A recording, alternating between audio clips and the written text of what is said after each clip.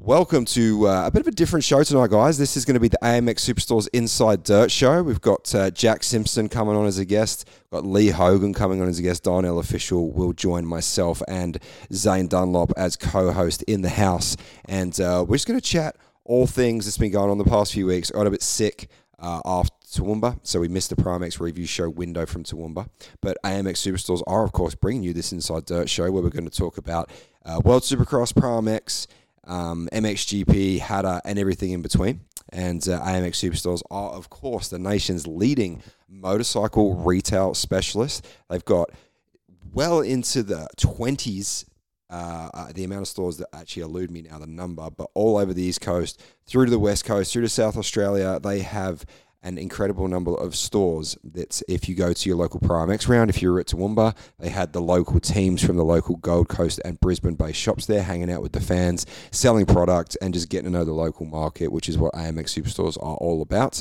They can get you anything from adventure to motocross, supercross, trail riding, road, anything in between to keep your bike and body on the track. And if you go to any AMX Superstores and deal with your local team members, they'll get you kitted out at the best prices and the best quality products. And if for whatever reason you cannot make it into a local AMX Superstore showroom, which with the roster of stores they have nowadays, I find that hard to believe. But if you can't, go to amxsuperstores.com.au, amx.com.au, all the variations work, and you can get anything online at great prices to keep your bike and body on the road, on the track, going to the races, going to Hattah, racing in the desert, whatever it is. AMX got you covered with consumables, tires, oils, chains, sprockets, gear, boots, goggles, you name it, and great prices and great customer service. So we once again thank AMX Superstores for our continued race support and race coverage in ProMX and all the other cool championships we're going to talk about tonight. So with that being said, let's get to the show. Okay, kids, you're in for a real treat today. He's Jimmy's brother, the guy, the singer. Gator never been about that. Never been about playing no shit. It'd be like looking over and seeing your ex-missus with someone else. Like it's a... There's a few of them going around the pits. I'm sure that's happened before. Do you know what I've been smashing lately? Can we say it on the show? Why weren't you more successful? Well, you know, because I sucked. So...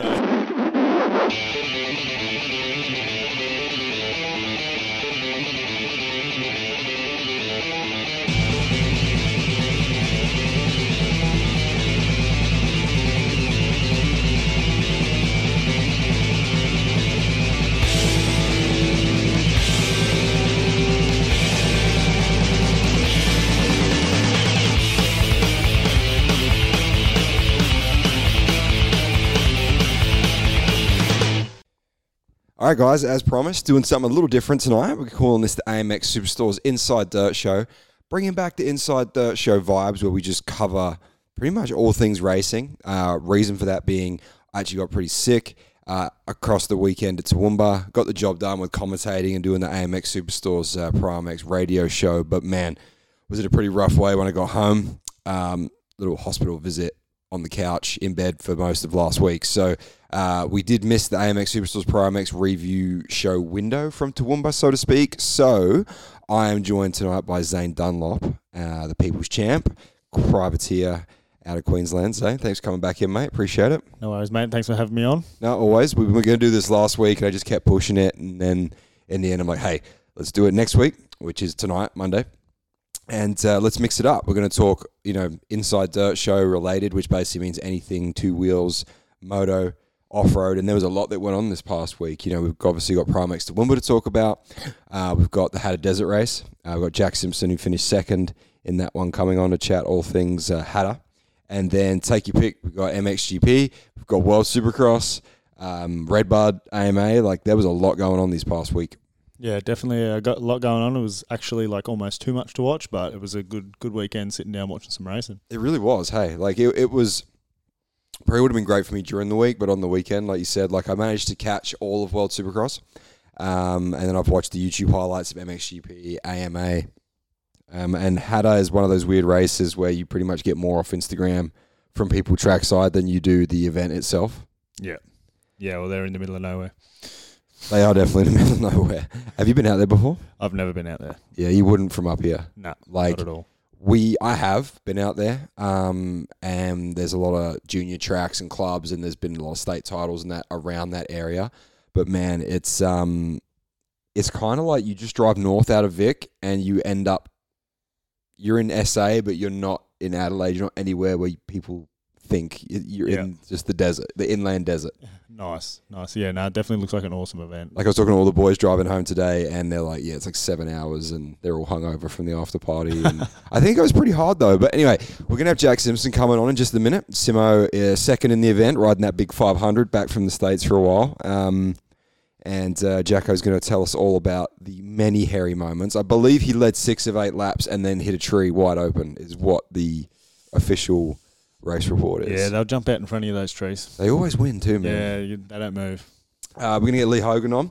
Hogs, keep this a bit of an industry night, so to speak. Hogs going to catch up with us and talk all things Toowoomba. We've got to talk to you about Toowoomba because you had a pretty good ride. Yeah, I had a good weekend at Toowoomba. Kind of almost a complete weekend, but bottled up the first moto. And that track, if you don't ride properly, you'll blow up. Riding up and down the hills, hanging on too tight. I got chronic arm pump in the first moto, but second moto I rode well.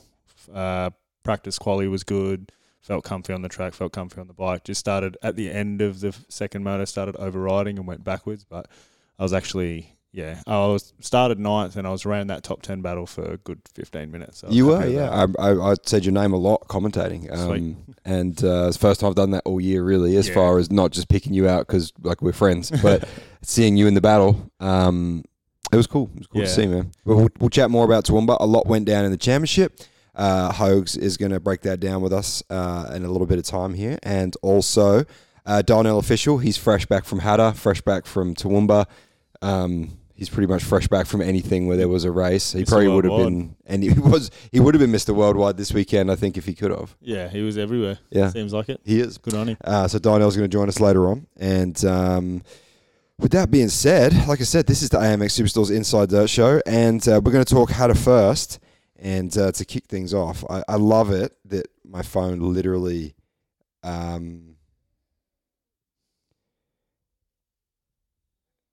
my phone always, as soon as I start a show, my phone will blow up, like without fail. And I have to look at my phone to call people. Trying my best to multitask here, Zane. Right, let's get into it. AMX Superstores is going to bring you Jack Simpson on, I think he's still on the drive back from Hattah. So let's get to it and call Simo and get him on the Inside Dirt Show.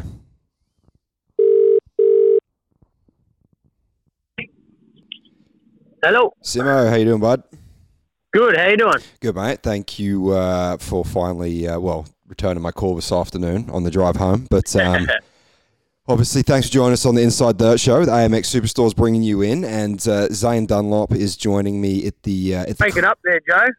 Breaking up there, of course. No, I got you. I got you now. We're good. Okay, let's try and keep this one. You got me there, bud? Yeah, all good. Whereabouts are you on the drive? In the middle of nowhere with no reception. And, yeah, in and out of reception, but yeah, just come into Melbourne, which is good to see the lights. It's been pretty boring for the last 5 hours.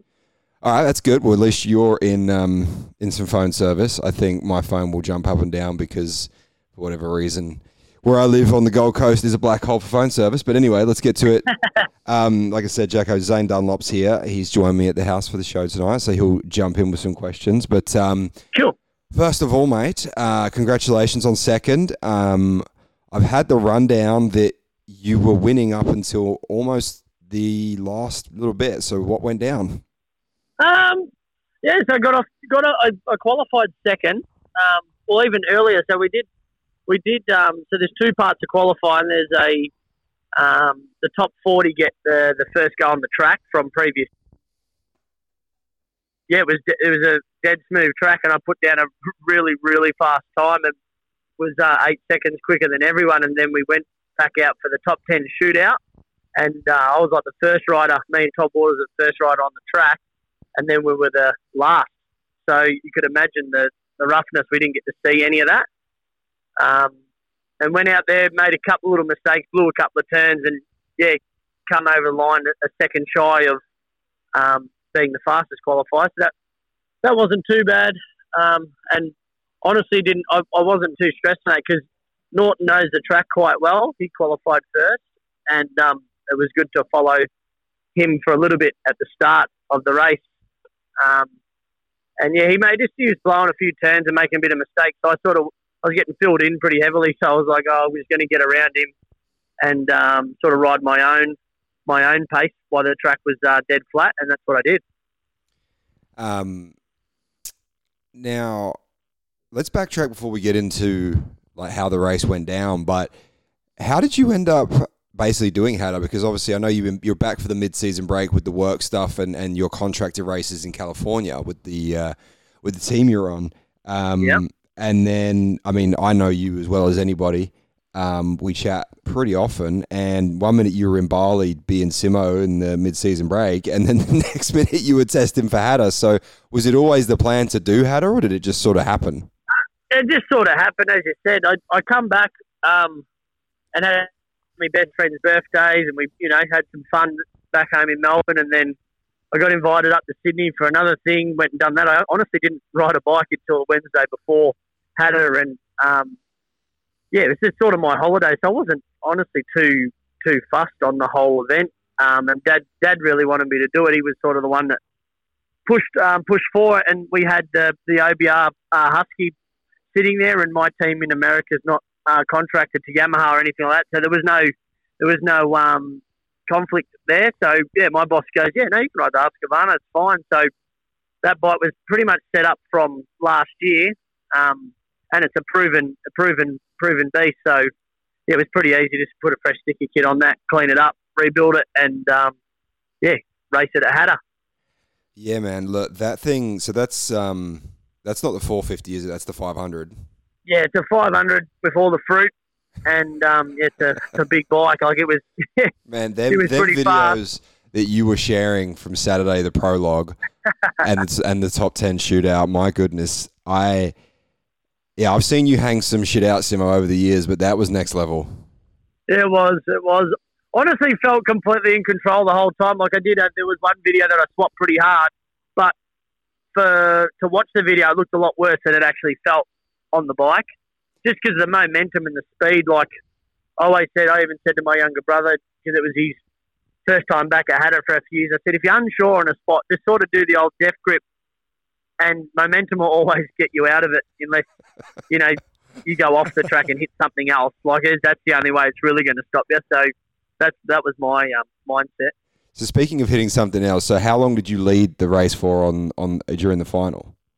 I think Dad said 6 laps. So I led. I got out to like a minute and a bit lead, and then I think on the second fuel stop, I actually missed the pit. So I come around, in a world of my own, and went, oh shit, that's the pit, and I went past, and then for some reason I knew I had to get off the bike and push it back in the direction. You're not allowed to ride backwards on the direction. Right. So yeah, I lost a bit of time there, as in some nice buffer time, and pushed back push back to the pit. We fueled it, and then got back on. And then that's when Mason was sort of around, and he was on my tail for a little bit. He was still a little bit better in the there was some really tight sections. Is it me, dude, or did the track look really different to how it normally is? Yeah, it was. It was like more grown over. There was trees, like just the vegetation of the ground was, the bushes and that were very grown. Like it sort of sounds weird, but it was like narrow. Did when was was there a Hattah last year? There was, right? Yeah, yep. So Hattah last year the same direction. They usually go backwards, but they didn't this year. They run the same direction, and maybe that's got something to do with it. Yeah, I think they added 2.5 minutes or 2.5 Ks of just tight, like real tight stuff. And a desert bike, it's built to go fast down straights and big open turns, and they really tightened it right up. It'd be really good to have like a quick setting on the steering dampener to be able to go, loosen the bike up for that stuff, and then get a quicker button and go. Yeah, go like in and out sort of thing. Fast. But yeah, so Nathan just had me there a little bit. He was a bit quicker in the tight stuff, and I'd have him out in the fast open bits and pieces. But yeah, I ended up smoking a tree, I think, on the 4th lap. Like I sort of seen it come. I'm like, this is going to hurt, and I clipped it and stayed up. And it sort of gave me a good corky in the arm, which then led to a bit of tightness on the left side of the body, and then blisters. And I'm talking all 4 calluses peeled up, thumb peeled up, and I don't know if he's got a broken finger or whatever, but it's pretty sore from hitting. And then, sort of rode a little bit tighter after that. And, that was sort of 2 laps to go. And then it was sort of manage it from then on to the end, just to not lose sight of Mason too much and not get caught by the guy behind me. Because it's very hard to get information on my pit to me to make, like, I didn't know I had a few minutes or whatever it was in the end for the guy behind me, like I didn't know, so I was sort of just pushing the whole time. That's probably the best way though, really, just keep moving forward. Exactly right. There's no revision mirror on a 500. Nah, man, look, hey, I guess pretty crazy. So obviously Mason ends up getting you with a couple of laps to go, and I think overall Zane's got the times here, but I think we were 3 minutes, which obviously in the grand scheme of things is not that long in Hattah spec with desert racing, but pretty cool, man. Like you and Mace, obviously Mace a little younger than you, but you guys are both young Aussies. You're doing basically the opposite to him. Like he's doing the East Coast GNCCs in the States, and you're doing the West Coast works. So it's basically opposite coasts. And then you guys are both back here battling for the Hattah win. Like that's really cool. Yeah, exactly right. That was good. And we actually, like, it's very hard for people to watch, but me and Mace, when he caught me, I think it was maybe the first or second time, I actually went back and forth a few times in the tight areas and bits and pieces. I had some better lines than him, and then I'd catch him on some straights. It was just good fun, good clean racing. Would have been pretty good for people to watch, but there's no one out in the middle of the bush. But it was good, just good fun. And he was just honestly a little stronger in the last couple of laps, and I didn't want to kill myself because one slight mistake on a 500 can really hurt. So, as you sort of said earlier, this is my break, summer break, a bit of relax sort of thing. Didn't put too much effort into sort of getting 100% ready and all that. It wasn't be all end all to win or lose the race. I just went out there, had some fun, and that's pretty much what happened. It was good. Yeah, for sure. It was interesting this year with Hattah because, and I had this conversation, I actually spoke to Mace today a little bit as well. And it was funny, man. Zane, have you spoke much to Mason? Oh, a little bit. Yeah. Sorry, I was asking Zane Jacko, but same as you, right? Like, obviously, you've been living in the States for a few years now, and I think you pick up when I talk to you on the phone over there, you have a few little words that you have, like they're American. But I talked to Mace. He's like, "Yeah, good day, Joe. How you go, mate?" And I'm like, "Wow, dude." I'm like, "You do not sound any different to." I'm like, "You live in South Carolina. Like, I thought you might have picked up something." And he's like, "Nah, mate, Aussie as I come." I'm like, "Yep, you certainly are." But no, it's interesting. And Zane, I guess, probably I don't know. It's just an adjustment for me in the sense of like, normally in Hattah over the years, you see like Milner, Chucky, Greeny, like these really super established off-road guys in Oz. And then I was talking to Donnell about it today, and I was like, man, is it me or was it lacking like kind of the big off-road names that we're used to seeing? And Donnell said, yeah, but he's like, think about it, man. You got like Mason, Jacko, like he's like, these are the guys in desert racing now. Like other than now, in Oz, like other than really, maybe, obviously Price is doing rally now, Chucky's doing rally now, Milner's doing world enduro. Walsh is probably the only guy that wasn't there because he only really does Fink, right? Like I don't think he's ever. Yeah, he's just a Fink specialist. Yeah. He's done a couple of Hattahs, but he's not. That's not his cup of tea. It's funny you say that because the guys that are up there now, like, and no disrespect to the Aussies, but they don't understand what the Aussie Americans, like as in us guys, have moved over to the US and racing way higher level, way more sort of sponsorship opportunities and all the stuff. But the Americans don't do the best at, I don't know, it's sort of hard. It's like once you leave the country, no one cares. And then they come back and you surprise them. They're all like, oh, what the hell? You went really good. It's like, well, duh. Yeah, we're short racing, memory.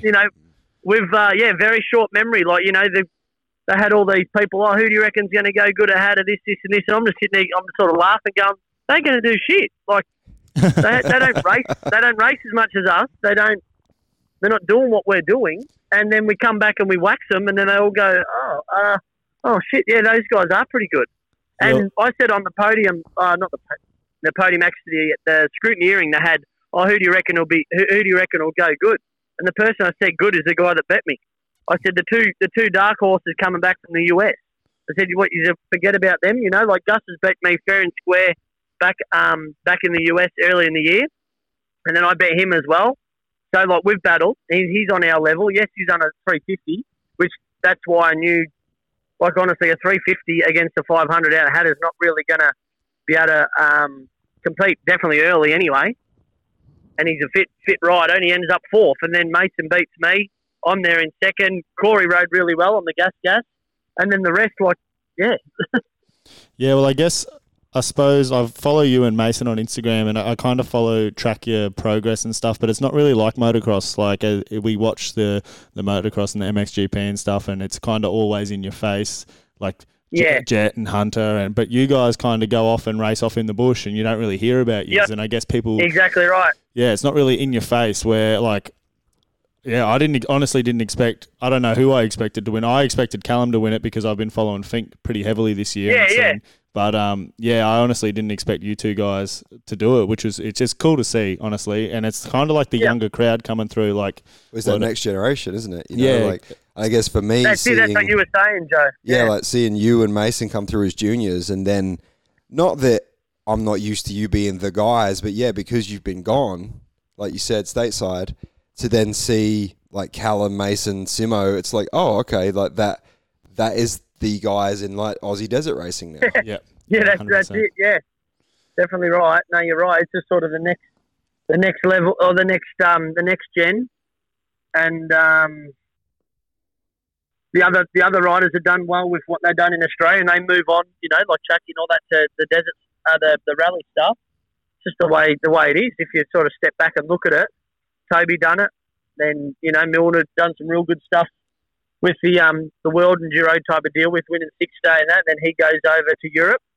I done a little bit of Australian stuff, but seen the light before you get stuck in the rut and trying to chase sponsorship and money and everything else here in Australia. You just got to get out and get after what you want and what your goals are. And after I've done it, I can't say I'm in the best position I've ever been in my life after a year and a half being in America.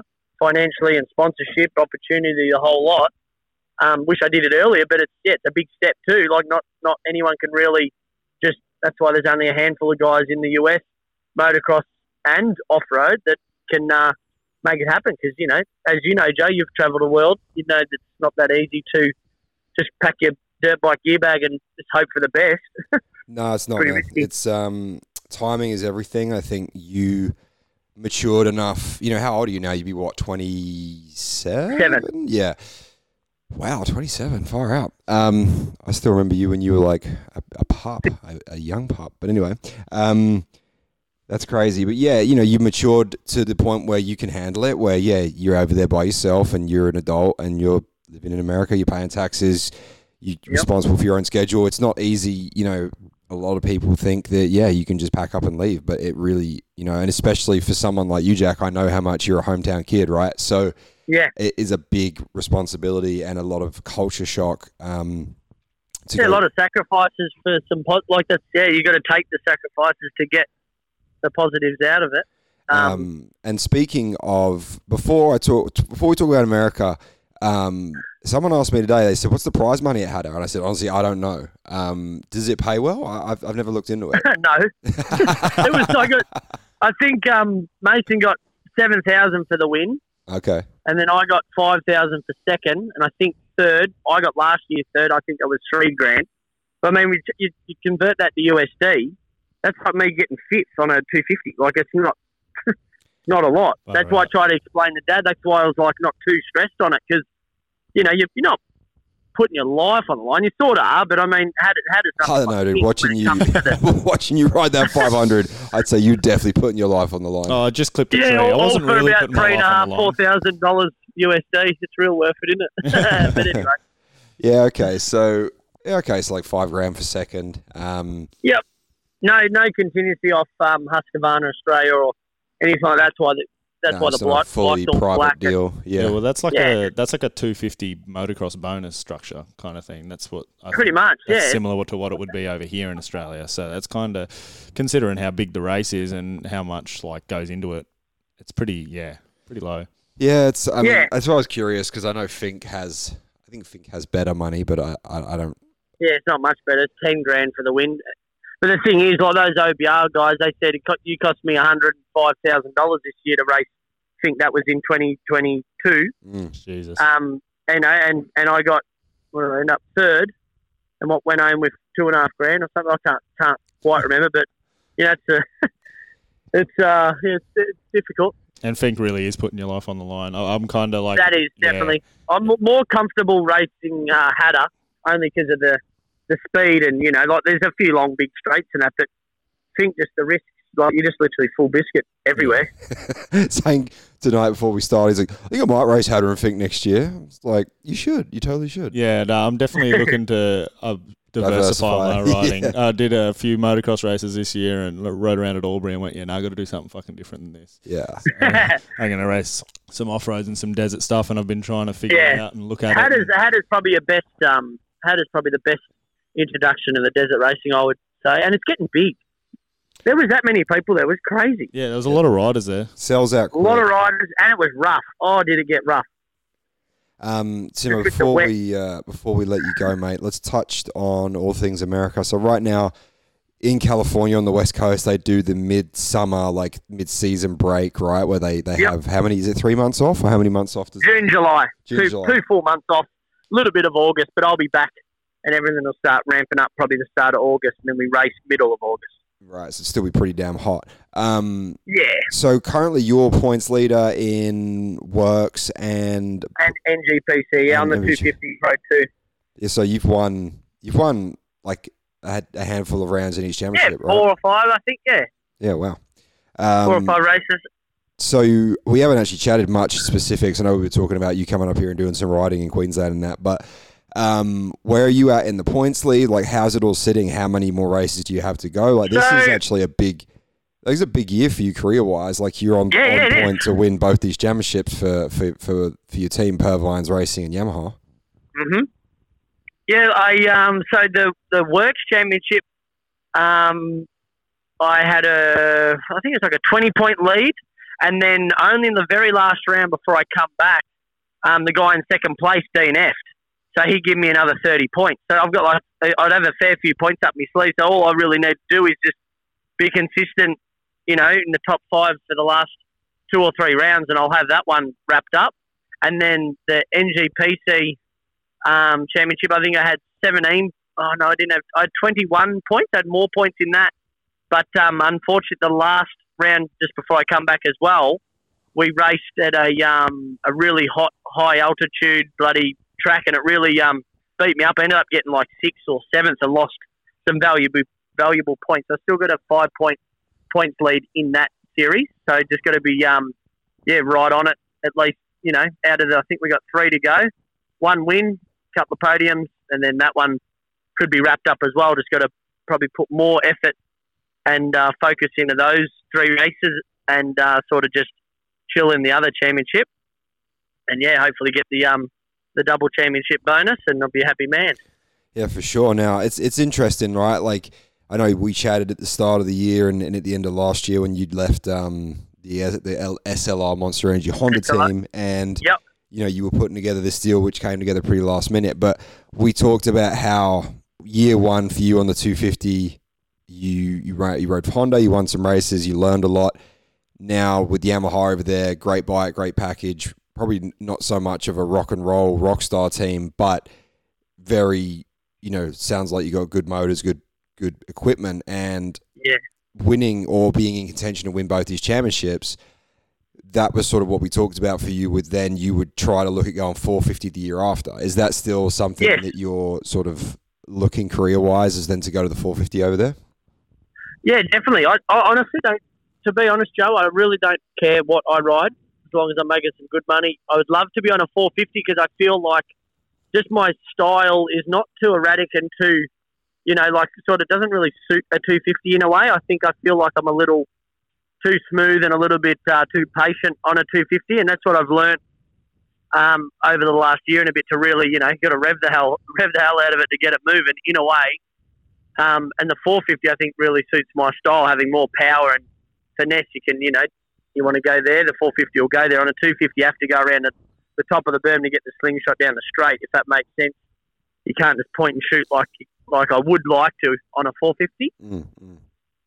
But yeah, honestly, it's not completely confirmed what 450 or 250 next year, but I have both bikes, so I've been riding both bikes, and whatever they want me to do, I'll do. Don't fuss me. No, for sure. All right, Simo. Well, hey, I appreciate you taking the time out to come on the AMX Superstores Inside Dirt show here, and yeah, man, it was awesome. Like I said, we've been chatting. I really didn't even know you were going to be at Hattah, and then I saw you break out the 500, and I was like, yeah, Jack's going racing, and that was a very, very entertaining bunch of clips on Saturday that we saw on Instagram. I'm sure your DMs were just blowing up with people getting stuck. Oh yeah, I've got some heaps of videos. Everyone's just commenting, "You're a madman. How the hell do you do it? How do you do this?" I just said, "I don't know. I just full send and because it is like as my." It's so different too, man. Like you're riding a 250 in the States, doing the long off-road works races, and then you go from that to just fifth wide on a 500 in the desert. Like it doesn't get much more contrasting than that. It's cool though, man. Like it shows your versatility. Yeah, no, but then again, like I've done it for a few years. Not like I'm just going cold turkey onto it. Like that's my bike. I've been riding that chassis for 3 years.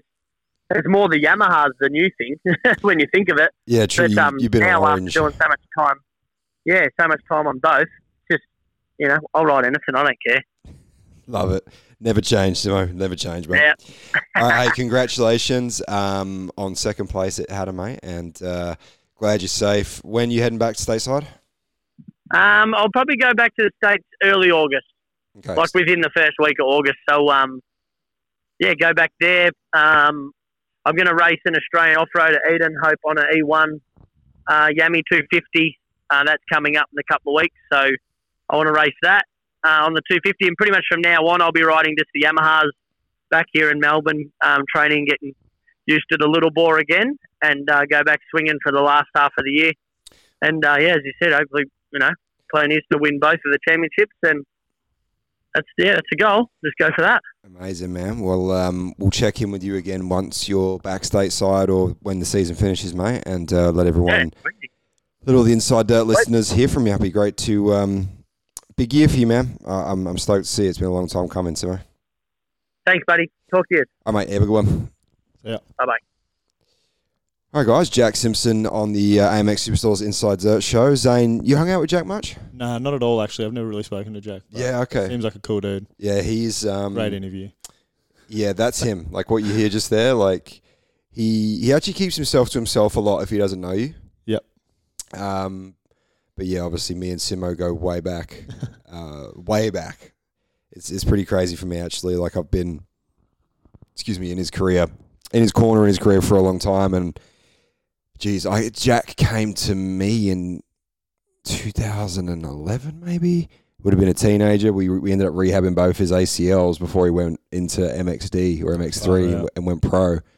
Back when I was doing the coaching and the training side of things, and man, his career has been really interesting. Like some people, like Nathan Crawford and him were in juniors together. Yep. And they raced junior Aussies together. They raced MXD, MX3 together, MX2 together.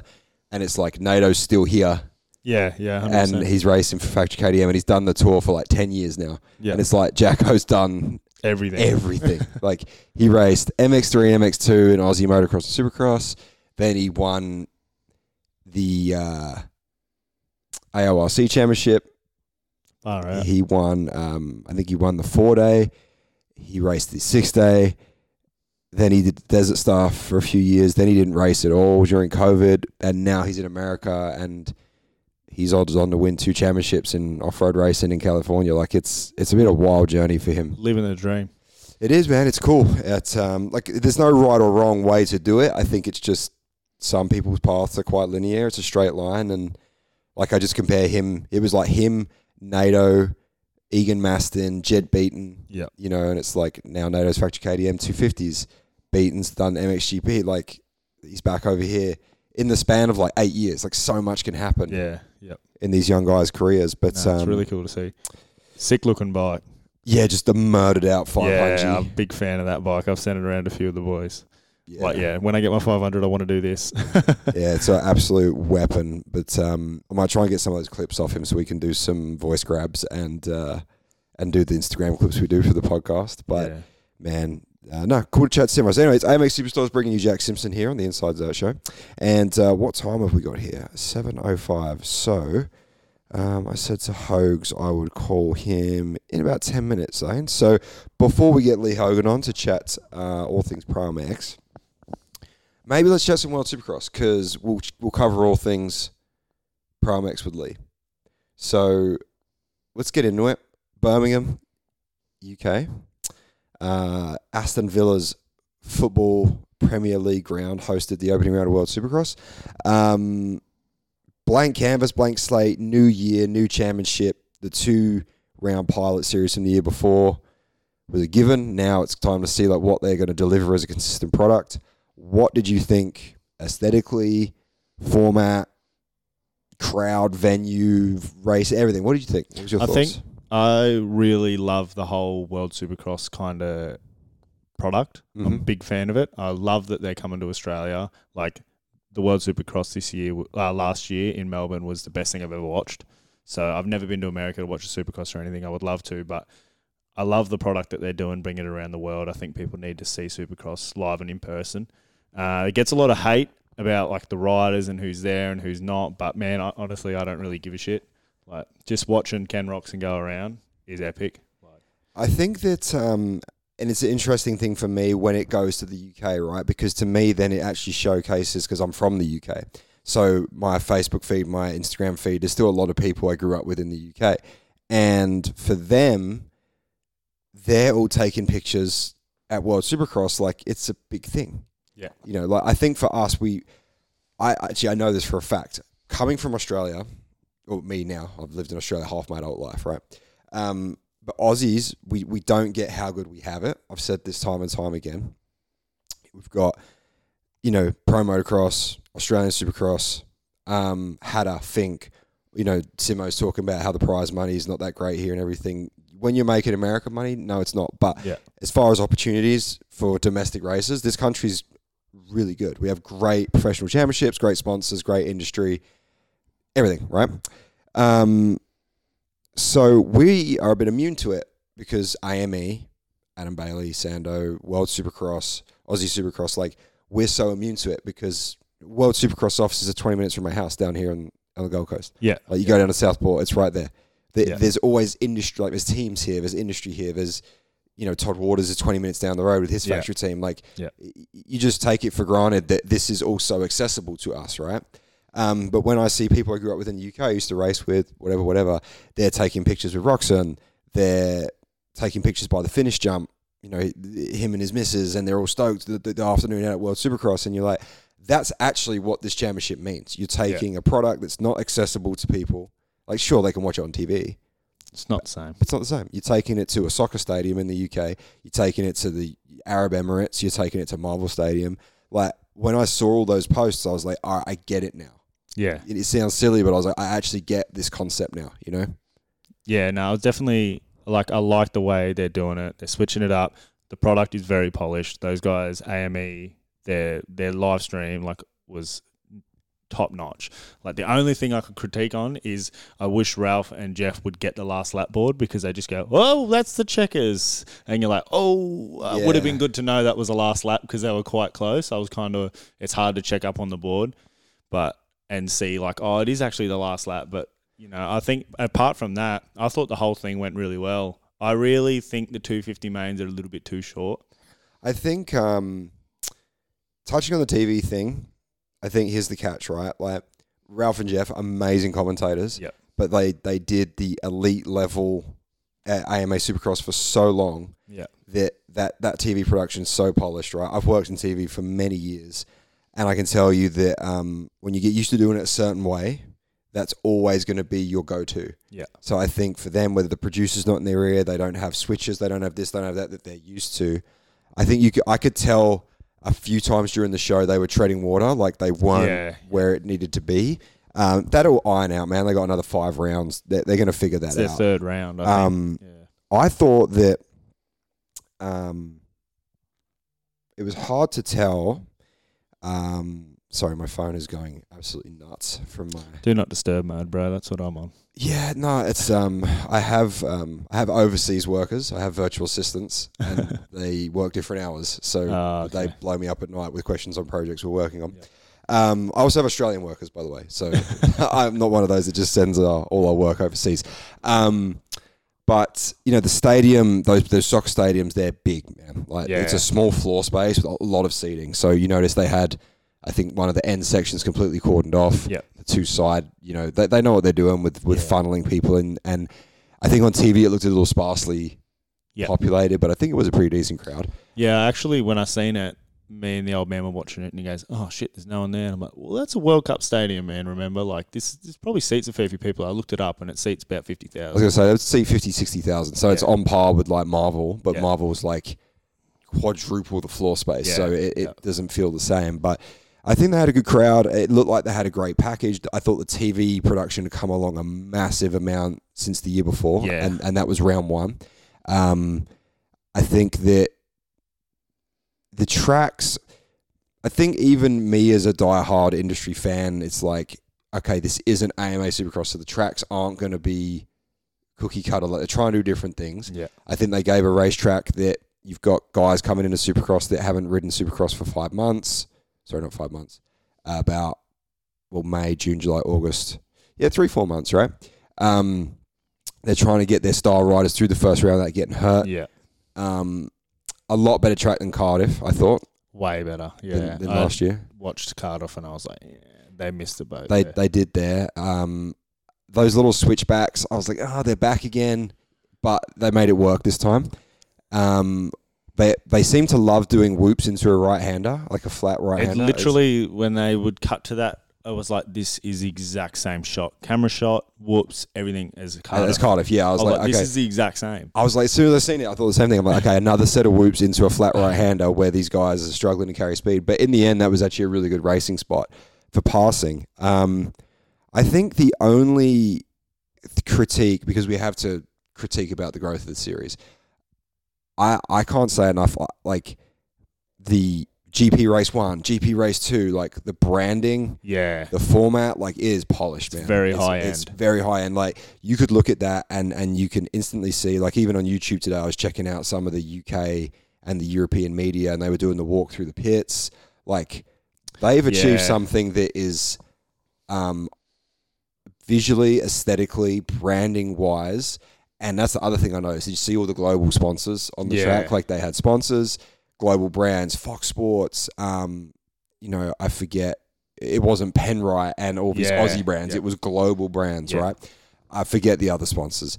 AMX Superstores should be on there. But needless to say, like, I feel like it's taken a massive step forward.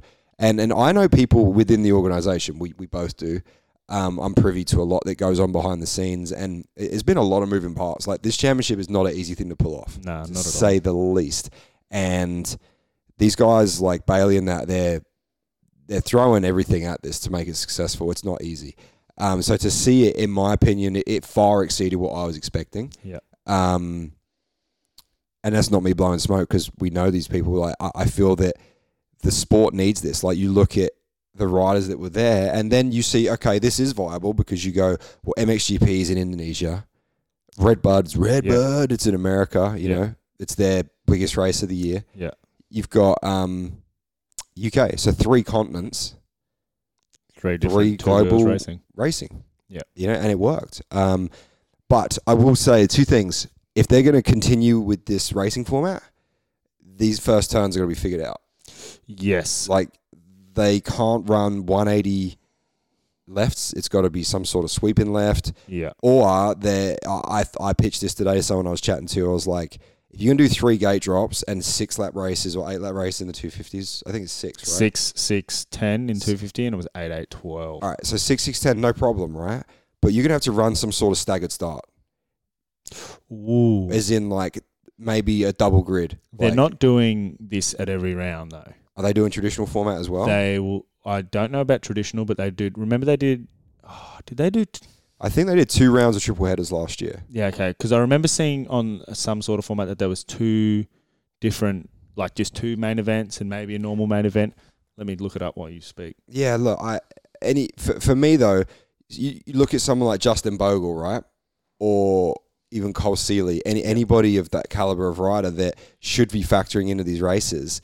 And for one reason, I mean, Luke Clout, I think at one point was getting eaten by someone's rear wheel. Did you see that? Yeah, in the first I did turn? see that, and Bogle helped him out. Yeah, and I have no problem with the short races. I think it's great for TV. It's great intensity, but you cannot expect to have the gate drop 3 times into a left 180 when it's a 6-lap race. Like, these guys are going to kill each other to try to get through, and it happened every race. Yeah. Well, yeah, I think the start, it's hard.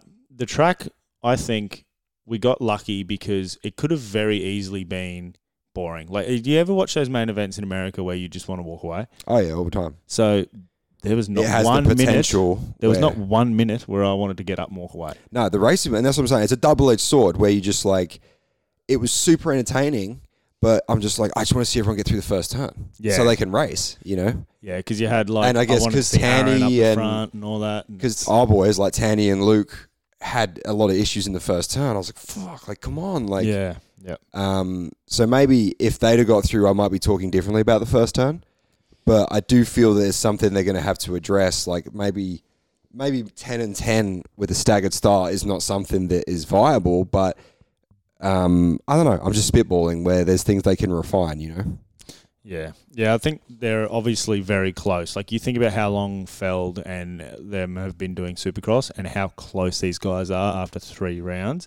I think they've done a very good job. And, like, bar a few small things, we've got a viable series. And I think people will back it. They will get the money. They're going everywhere. They're going 6 rounds. Like, they're going to Abu Dhabi. They're going to Singapore. Like, Yeah, when this thing's how 10 epic. rounds in 3 years' time and it's established and, like, look at the press they were getting, right? Like, BBC had the national BBC News out there. Like, massive. On press. Like, that's coverage that the sport doesn't get. Yeah. And you'll go to domestic markets and, you know, this year maybe there was 20, 30,000 people there. Well, that's normally what we get at Marvel, right? 20, 30,000, despite what the press release says. Yeah.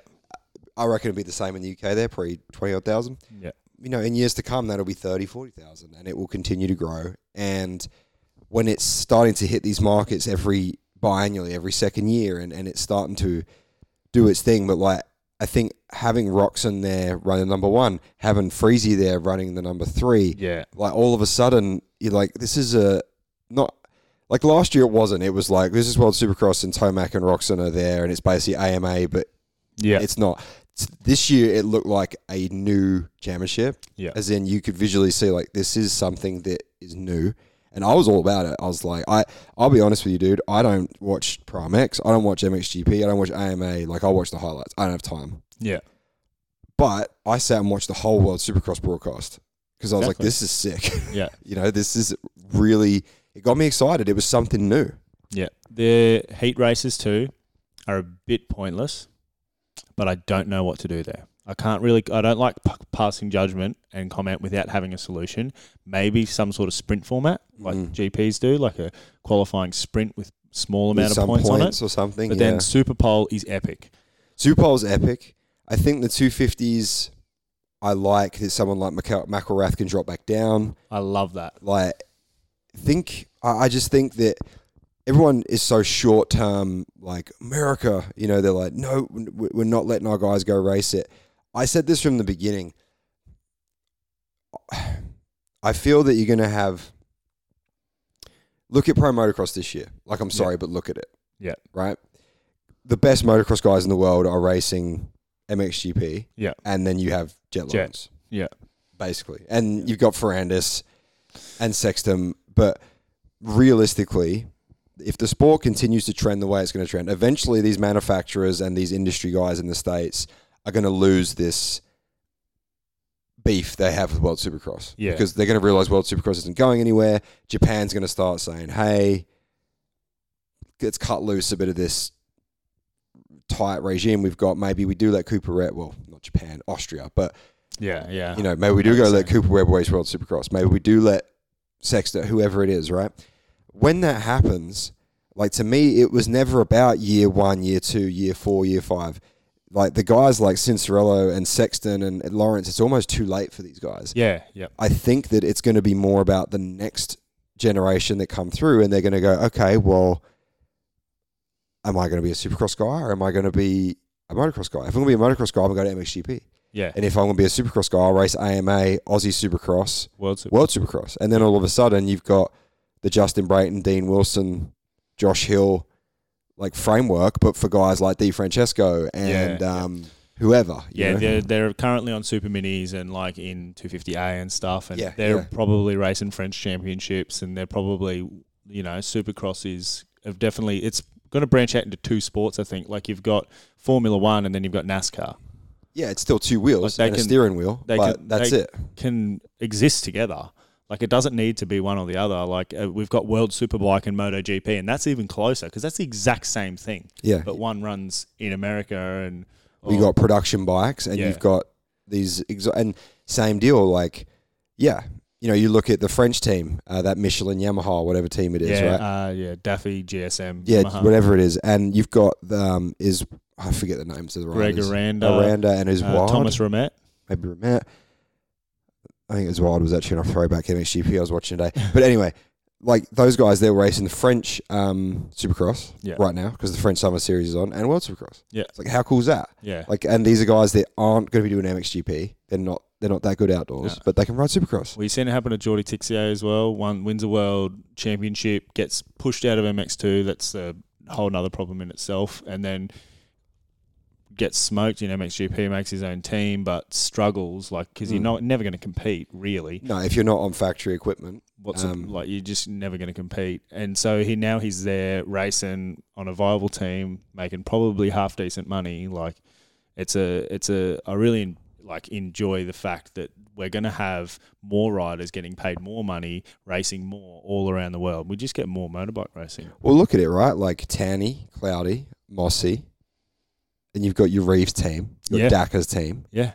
Like, for us as, like, Aussie industry, like, it's fucking epic, man. Yeah. Like, would Matt Moss be racing right now if World Supercross didn't exist? No, he would be. He wouldn't be riding around. He wouldn't be coming to Coolum and racing Toowoomba. I don't think. Why would he? He's won enough over here. He's doing that to stay sharp. Yeah. To and he'll have a crack at winning Supercross this year in Australian Supercross. 100%. And I mean, he's riding for FXR Club MX. Club MX, like a legit team in the States. Yeah. Mossy is riding for them in World Supercross. Like, I think, again, we're a little over accessible to it in our position within the industry. But man, hats off to those guys. They've done some amazing things, and I really hope it's a success. And if that first round is anything to go off, I'm stoked for the rest of the championship. Yeah. Yeah. I want to touch on the 250 thing as well, how you're allowed to drop down, because I've always been a believer in that we were robbed of like 10 years of the best racing of Just Barsha staying on a 250 for 10 years. Mm-hmm, mm-hmm. Like, imagine if he stayed on a 250 for 10 years and we got to see him race all the young guys coming up. Man, Barsha, Baggett, Wilson. Dude. Like, the amount of guys that should have stayed on a 250, J-Law. 100%. Anybody. Like, and they just get forced up and they just expected to ride a 450 and it's like... be a cookie cutter, like... Yeah, it's... But yeah, McElrath, who was he battling with again in 250s? There was Oldenburg and Anstey. Yeah, Anstey. Another problem. Like, literally, Max has had a second career. Yeah. After all his years in MXGP. He's doing Supercross. And he's going to do World and Aussie and American. Like, talk about a dream right there. But hats off to the World Supercross guys, and hopefully AMX Superstores can get involved and sponsor that championship so I can get involved in doing some sort of traveling the world. But, excuse me, no, that was awesome to watch. So, again, a lot of racing going on, and that was the World Supercross chat. And last thing I forgot to mention, Zane, was it me or did that number 1 red plate on the Suzuki just look like Chad Reed from 2008, I think it looks sick. 2009. You know what I thought was really cool? How Rick Ware did Mobile One sponsored the number 1. Yes. I was like, as soon as I seen that sponsor come up, I was like, oh, that just makes me so happy. Dude, again, and even the teams. Like, I was literally like, what fucking team is this? Like, it's exciting to see different teams, different riders. And McElrath, he looks so much better he looks so at home on a Yamaha 250 compared to riding the 450 in the States. But interesting results, man. Like Justin Hill on the Cowie. Yeah. Very fast. Very cool. He's going to factor in throughout the rounds. Like, a lot of cool stuff from World Supercross. So shout out to those guys. Shout out to Bailey, the World Supercross, the AME management team. Amazing.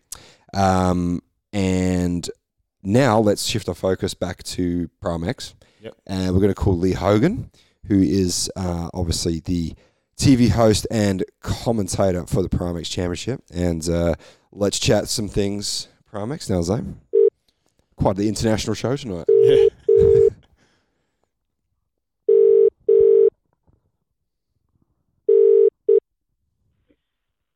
Hello. Hogs, welcome to the AMX Superstores Inside Dirt Show, mate. How you doing? I'm doing well, buddy. How are you going? We're good, thank you. I'm joined by Zane Dunlop again to co-host with me, mate. And we just, first of all, had Jack Simpson on talking about riding something you're very familiar with, which is a 500 at, maybe not at Hattah. Was Hattah around when you were doing your thing? It was a little bit, but yeah, it's been a little bit more recent. I'm sort of, I'm back in the dinosaur ages, mate. So yeah, I wasn't sure how much desert racing you guys did your thing back then. But anyway, obviously Simo, someone you and I are both very familiar with, came on and talked about his whirlwind weekend at Hattah. And then Zane and I have just been talking about World Supercross for the last 20 minutes, mate. And we thought, hey, better get back on track with Australia and ProMX. And who better do that with than yourself? Aha, yes, let's talk Toowoomba. So Toowoomba, now obviously Zane, you got to race the track. Like you said, it was that a career day for you? Your best results in MX1? Nah, I got a 13th at Coolum last year. Okay. So looking forward to get back in the sand. Okay. But a pretty good day. But yeah. Obviously Hogs watched it from the comfort of the television trailer. I watched it from the comfort. The caveat and the climate control. Yeah, climate control and TV screens. I watched it from. It was actually in the back of a high-ace van, to tell the truth. That's why you just say the TV booth, because it can be a TV booth can be a tin hut with screens in it, as we all know. But you know, the guy that got the front row seat to the track, how was it out there at Toowoomba, Zane? Because it looked the fastest Toowoomba I think we've seen in a long time, but man, it was probably deceiving from the sidelines, huh?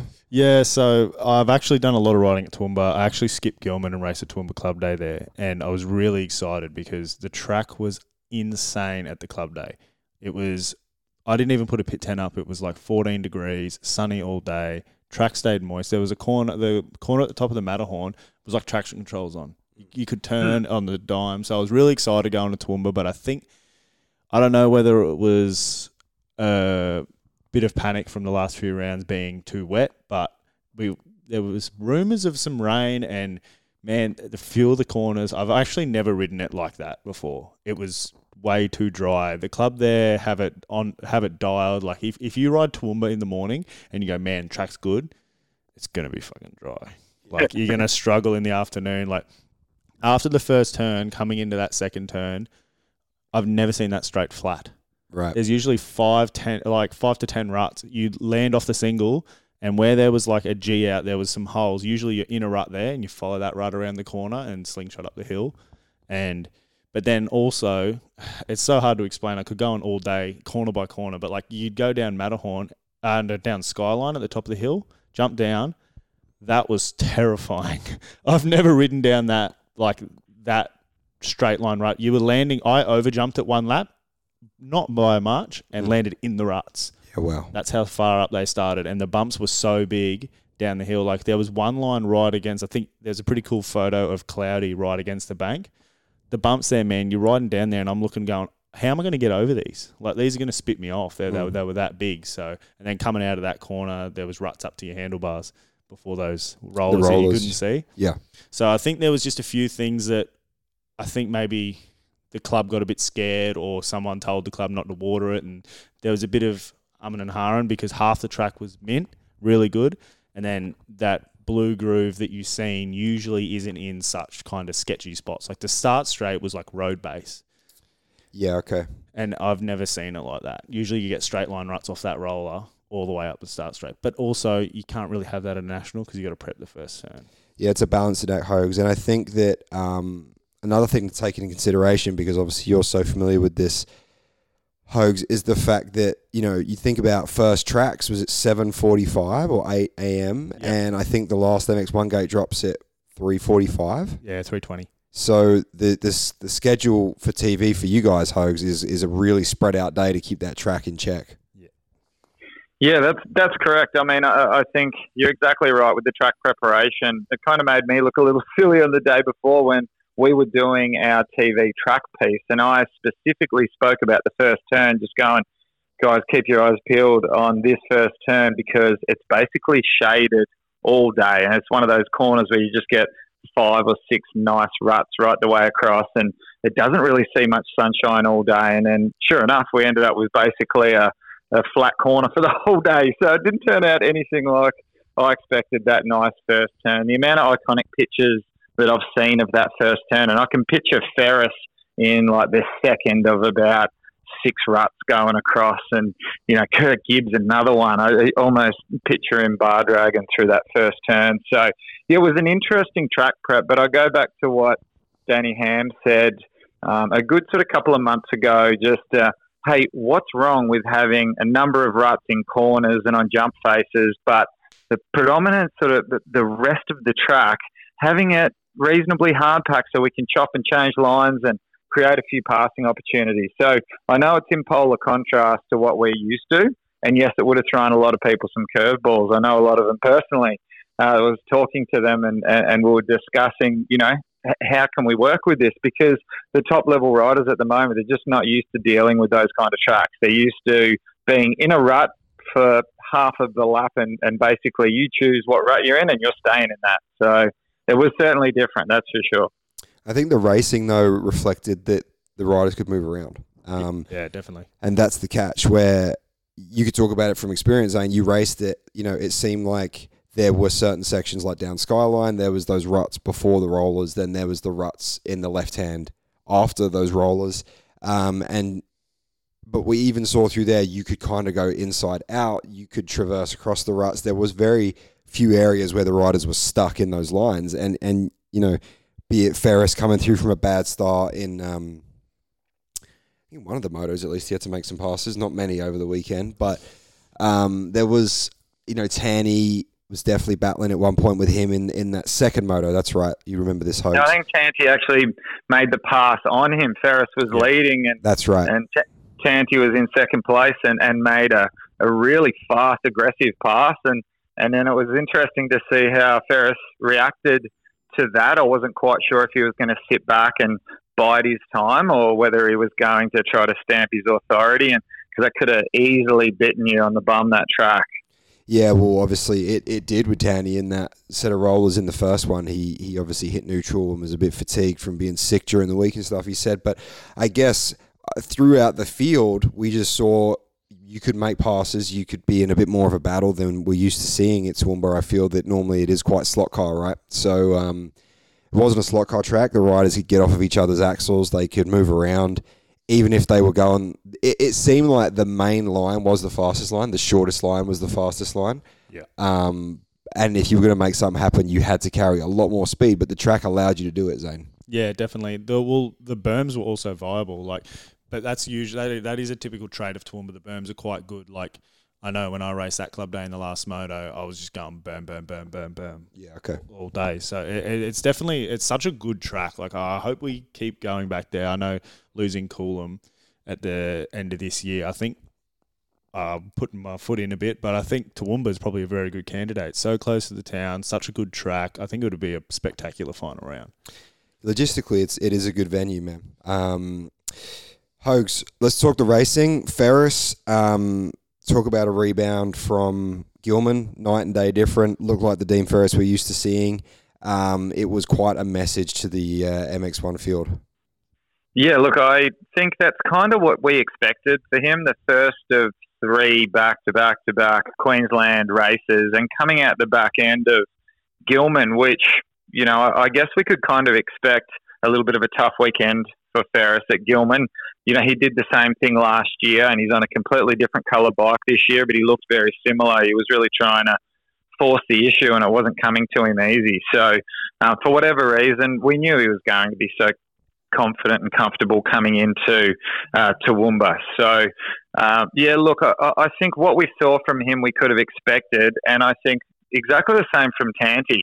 We see right now that he's 20 points behind in the championship, whereas coming in, I believe he was 7 points behind. Is that correct? So, so look, it's going to make it so hard for Tanti now because of that unforced error going over the handlebars. But he had no choice. To try to minimise the damage of Ferris at Toowoomba is so difficult, and he tried everything that he could and just made another one of those mistakes. But you can't deny just how hungry Tanti is. It just kills him to see Ferris doing his thing so easy. Yeah, Tanti's 20 back and beaten 7 back. So certainly all to play for with 2 rounds to go, but it's going to be interesting, man. Like I'd say Gilman was the test, right? Because Gilman was the last of what I'd call the Aussie club tracks, where it's those kind of switchback, smaller venue that I don't think Dean excels at. Like he does in the hard pack, but it's just never really worked for him at Gilman. But you look at Toowoomba, like it's got that, you know, MXGP, old school fast vibe, right? Then you go to QMP, same deal, natural terrain, hills.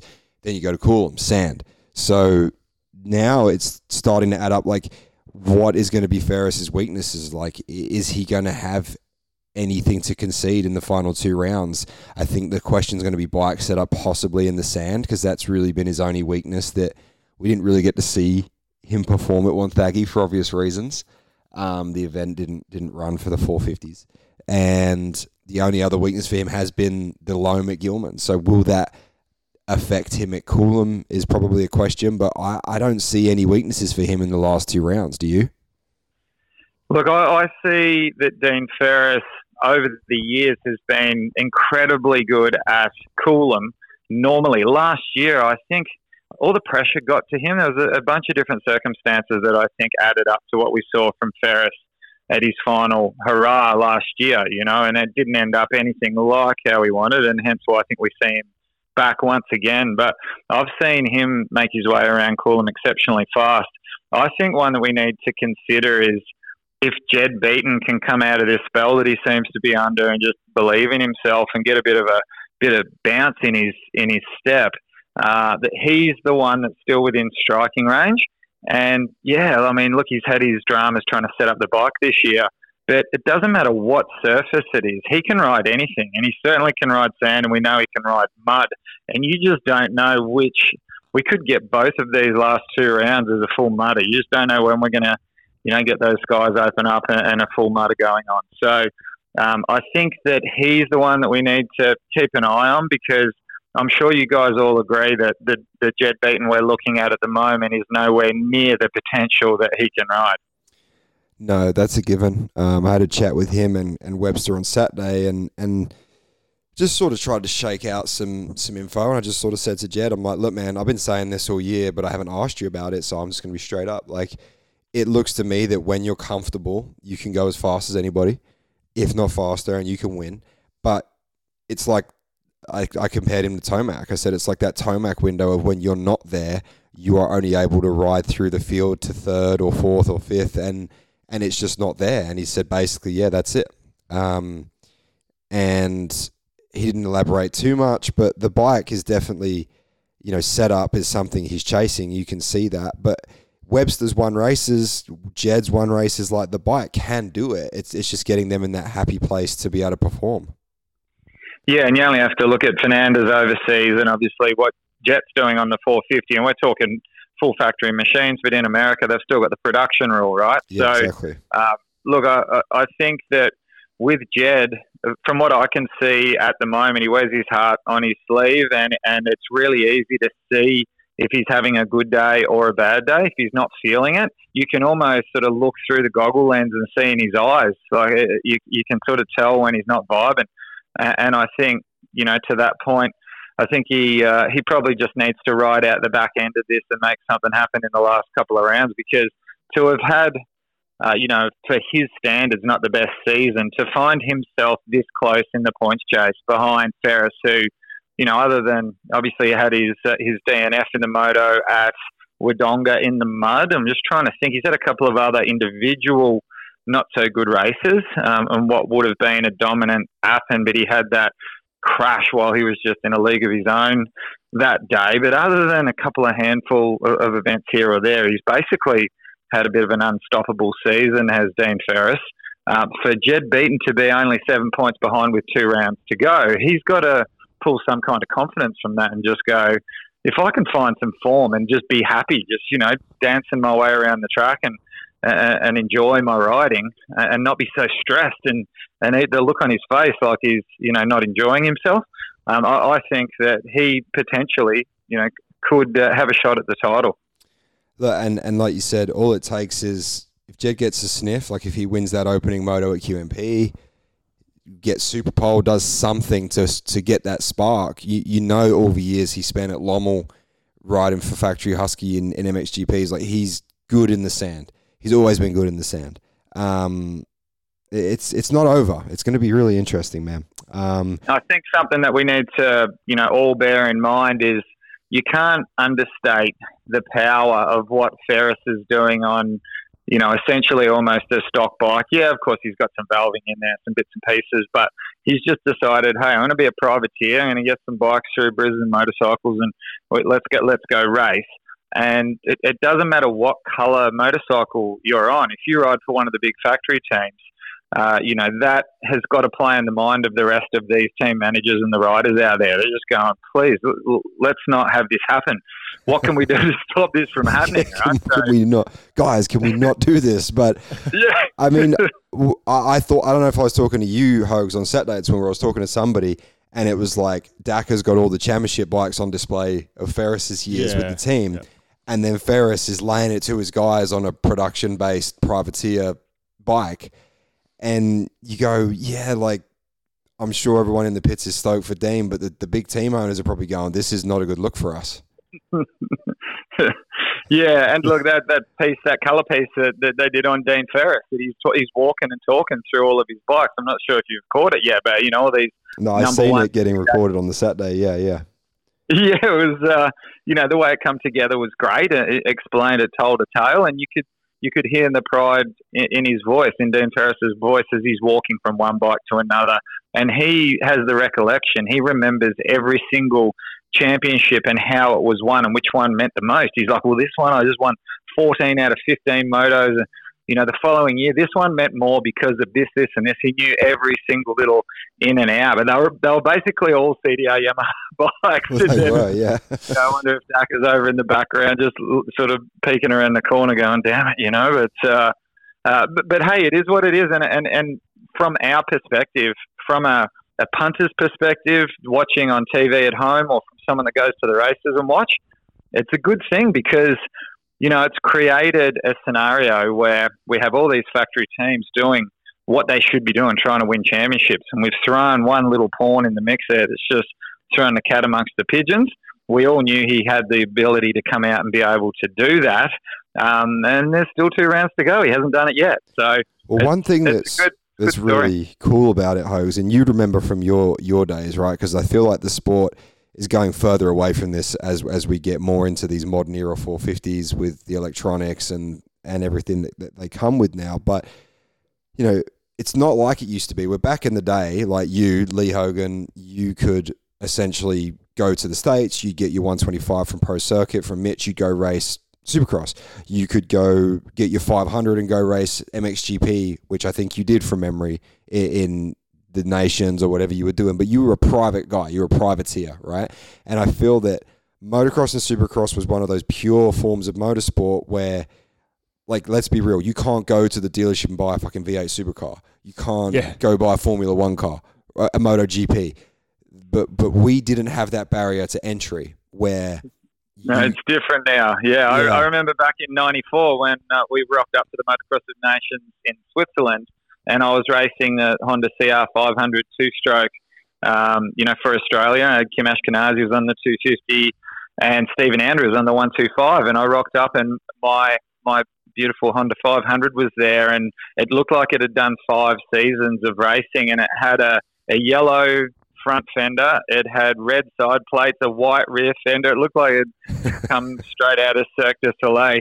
And I remember my first ride on it was detonating that bad. I thought that the piston was going to come out of the top, and we sort of semi-melted ahead in that first ride. So we ended up having to try to source a different bike. But that's what we were dealing with back then. It was an interesting time. But that being said, the year before in '93 at Austria for the Des Nations, I got to race the late Donny Schmidt's factory Chesterfield Yamaha 250, one of the coolest, most factory bikes on the planet. It had a semi-automatic gearbox that you could change up gears and not even have to touch the clutch like road race technology has.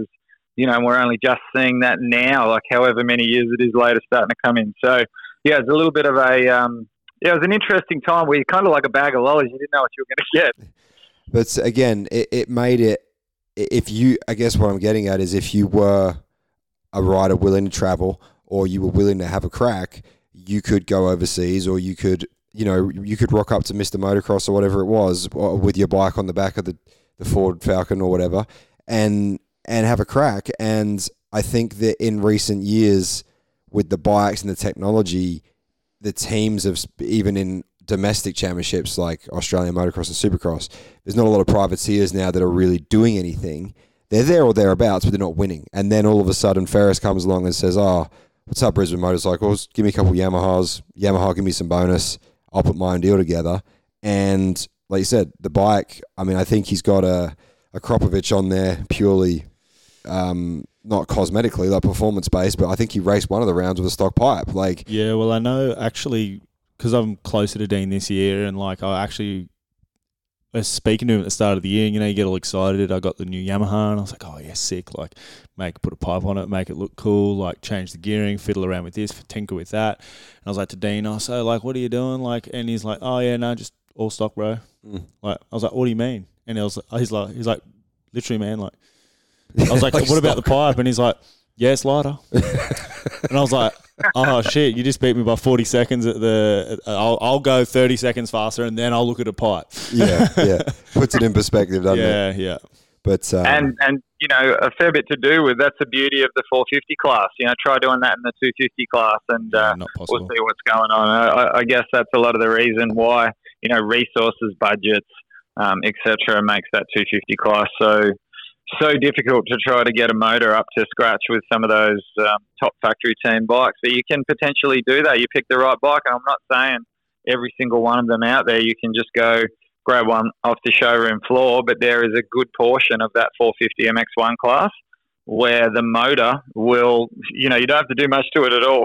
So you're good to go. No, for sure. And speaking of MX2, I'm looking at these points now, Hogs, and you've got Nathan Crawford, who is best part of 30-something. There's a lot of numbers. 35 points. Yeah. There you go.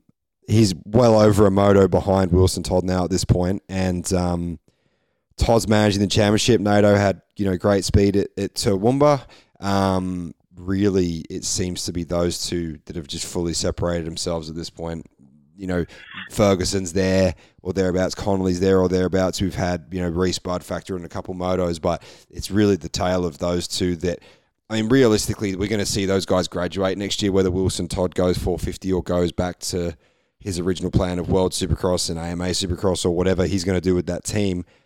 From what I understand, Natho's looking to go 450, whether that's with Orange, from what I think it could be. But there's going to be a big void in that MX2 class next year. Well, look, I would have loved to have seen Wilson Todd go MX1 this year after winning as early in the championship as what he did when he wrapped it up last year and then to come out and win a moto at the final round at Coolum. I think he could have quite possibly been a championship contender this year, and very much so, not only winning races, but I think he's got such a good head on his shoulders. And I think what I admire a fair bit about Wilson Todd is he's got such a huge points lead that he's trying to manage at the moment. And we know how fast Nathan Crawford is, But there's been times like both motos at Gilman and like Moto 2 over the weekend at Toowoomba, where he's not scared to go head-to-head with Nathan Crawford, who's basically the same speed, and he'll fight tooth and nail right the way down to the checkered flag, knowing full well that every single corner he's putting himself in a position where he could end up, in the cheap seat somewhere. So, and he manages it. He doesn't panic when someone's right behind him. So I love watching those two go at it, and you can visually see the distaste between them when you're watching them. I think rivalries are not such a bad thing in sport. You look at some of the best rivalries throughout, the ages in any sport. We don't remember the niceties. We remember the good rivalries, don't we? And, I think this is a good, healthy one that's ticking along and still has a lot more life left in it. And I've been enjoying watching that. I don't want to see Wilson Todd walk away with a championship and win it with 3 rounds to go and not get to battle anyone. And while Nathan Crawford isn't right there in the points chase for a bunch of different reasons, on any given moto, he can be in there and battle to the death with him right the way through to the checkered flag. And it's great to watch. So it's brought a little bit of excitement into that MX2 class. Very impressed with Ferguson at the last round. And we all know how fast he is at the first half of the race and how much fire he's got in his belly once the gate drops, his sprint speed. But I think he's kind of built his tank big enough now to be able to, do those last 5 minutes. I guess that's another topic that perhaps we can talk about at some stage as to why in Australia we've got 25 minutes plus 1 lap when the rest of the world's doing 30 plus 2s. I've got my opinions on that, and I understand it's derived a lot around TV, but I'm a big fan of that 30 plus 2. Yeah, Ferguson, I don't know how much you could pick up on TV, Hogs, or what you saw, Zane, from being in the pits in between races, but Ferguson, he is wild, like his sprint speed. He'll scrub, and man, the finish jump, if you went inside before the finish, the 250 guys were struggling to get the tabletop, and he was kind of scrubbing it, but then jumping off the downside, and he was jumping into them holes. I'm pretty sure he was in second gear because the bike sounded like it was about to spit a piston out the pipe. But he would do that lap after lap, and I was just like, man, he must be so fit to be able to charge like that, because the energy it takes to just throw down at that speed for 25 plus a lap, but he hasn't always been able to do that. That's just a recent thing, And it is. He's coming of age, and that's for sure. No, I think the injuries he had as well. I think we forget about those. Yeah, I think. Yeah. You probably see Noah just growing up, getting a few hairs on his chest, getting a bit of that man strength maybe coming back, because you got to remember he's very young. You forget because you're like, oh, him and Duffy battled. Duffy's in the 450 class, but he's young as well. There would only be 19 or 20. So I think you're seeing Noah kind of get a bit more strength into him. He's training with the Beatons crew, like you said. He's no longer injured. But what's epic to watch is Brodie Connolly and Noah Ferguson battle, because they're just the same style, and they're just scrubbing, and there's limiters going everywhere, and there's cross-rutting, and they're just sending it every lap. Yeah, Connolly's it's that next generation, right? And realistically, when you look at Todd and Crawford graduating, Connolly, Ferguson, Bud, if Munir doesn't go to Europe, I think Munir's had a bit of a mid-season slump a little bit. I wouldn't say he's maybe achieving what we thought he would, but he did this last year, Hogs, and he kind of finished the year strong. But Munir's there. I know we're already looking ahead to, actually Liam Andrews was someone who I had lined up for tonight, but he said he's got the flu that's been going around. So unfortunately for Andrews. Yeah, what a great job he's been doing, man. It's just been very, very impressive and consistently impressive, in all conditions, in the mud, in the hard, the soft and a little bit of mud from Gilman as well, and then to the hard pack and the deep ruts. He's just been rock solid, like you'd expect a seasoned factory rider to be. He and Hogs, you'll vouch me on this one. I feel like I tell the story all the time because I just get really pumped up on it. But you got how do I put this without offending people? You got your more resourced families that do motocross. Then you've got like your average working class families who do motocross. And I don't want to talk bad about Liam and his family. This is not what I'm doing this for. But you and I used to go to Park 4MX during the week and on the weekends all the time. And I'm talking, they had the Yamaha Junior ride. They had the bike on the back of the Commodore, and the Commodore was not new. I'm pretty sure the bike was worth more than the Commodore that was bringing it to the track. and they were doing it the hard way. And then I remember he blew his knee out at the Junior Aussies in Tassie, do you remember, in 2018? And then when he should have won, it was his. He was so fast. He was. And then he had that head injury, which I think he actually he hit his head at Park 4 from memory. His family and him, man, they've done it the hard way. And he works full-time job, works at the dealership that he races for. Like, it's a really feel-good story. Yeah, I don't know if you know the history of his dad. His dad, Craig Andrews, is multi-time national junior motocross champion. I remember back in 1987, man, I'm showing my age here. I apologise. Well, that was the year I was born, so I don't remember this. Right, gotcha. Gotcha. Well, there you go. So we were Alice Springs racing the national junior championships, and I was the sole factory Kawasaki junior rider up against this fleet of factory Honda team boys, which was Cameron Taylor, Craig Andrews, and Glenn Smith, three factory Honda kids. And he ended up on the podium with us there. I got that one on the boys that year, thank God. But he ended up with 5 or 6 Aussie junior titles. So to have your dad, in your corner, not only as his mechanic and mentor, does the engineering for the team, pieces everything all together, but just to have him there in your corner to be able to give words of advice, especially at those big events when you find someone like Craig, his dad, will just be a little bit calmer than some of the other dads that haven't been able to put themselves into those scenarios before. Yeah, I did not know that about his dad, because his dad's a very unassuming, quiet kind of guy. I've chatted to him a lot over the years, but he failed to mention that he was a big deal as a junior. But there you go. There you go. It's been awesome to see Liam. I want to get him on the show soon and just talk about his program. That team, there's a couple of really good sort of feel-good teams that are popping up right now in the pits too, man. It's great to see. But I'll tell you what, that bike, that's a full privateer Honda 250, and I got to ride that for ADB magazine. And those guys have pieced that together with a few little, bits and pieces, nothing quite like what we see from the factory teams. And you have a look, and there won't be many starts this year in MX2 where if you have a close look, where Liam's been out of the top 5 into that first turn, which, against that field is quite a feat. Yeah, the bike, you can just tell too how it sounds. Like, all the 250s in that top 10 sound, they bark, they rip, right? And that thing sounds right amongst the factory bikes. So again, they built a great setup, so hats off to those guys. But Hogs, I think we've taken up enough of your time tonight, mate. I know you're a family man and there's stuff going on, so appreciate you coming on to chat all things ProMX with us, mate. Thank you. Thanks for having me on again, mate. Hopefully we'll have a chat as we close this season out. 2 more rounds to go. Let's go. That's it, mate. All right, well, we will chat to you where we're going to be. QMP. We've got about a month left, so we'll chat to you in or around QMP, mate. Thank you. Sounds good, boys. All the best. See you, mate. All right, guys. Lee Hogan here on the Inside Dirt show, brought to you by AMX Superstores. Hogs is, I forget how old he is. But man, he's a real wealth of. He's done so much. Yeah, wealth of knowledge. He just pulls stuff out of.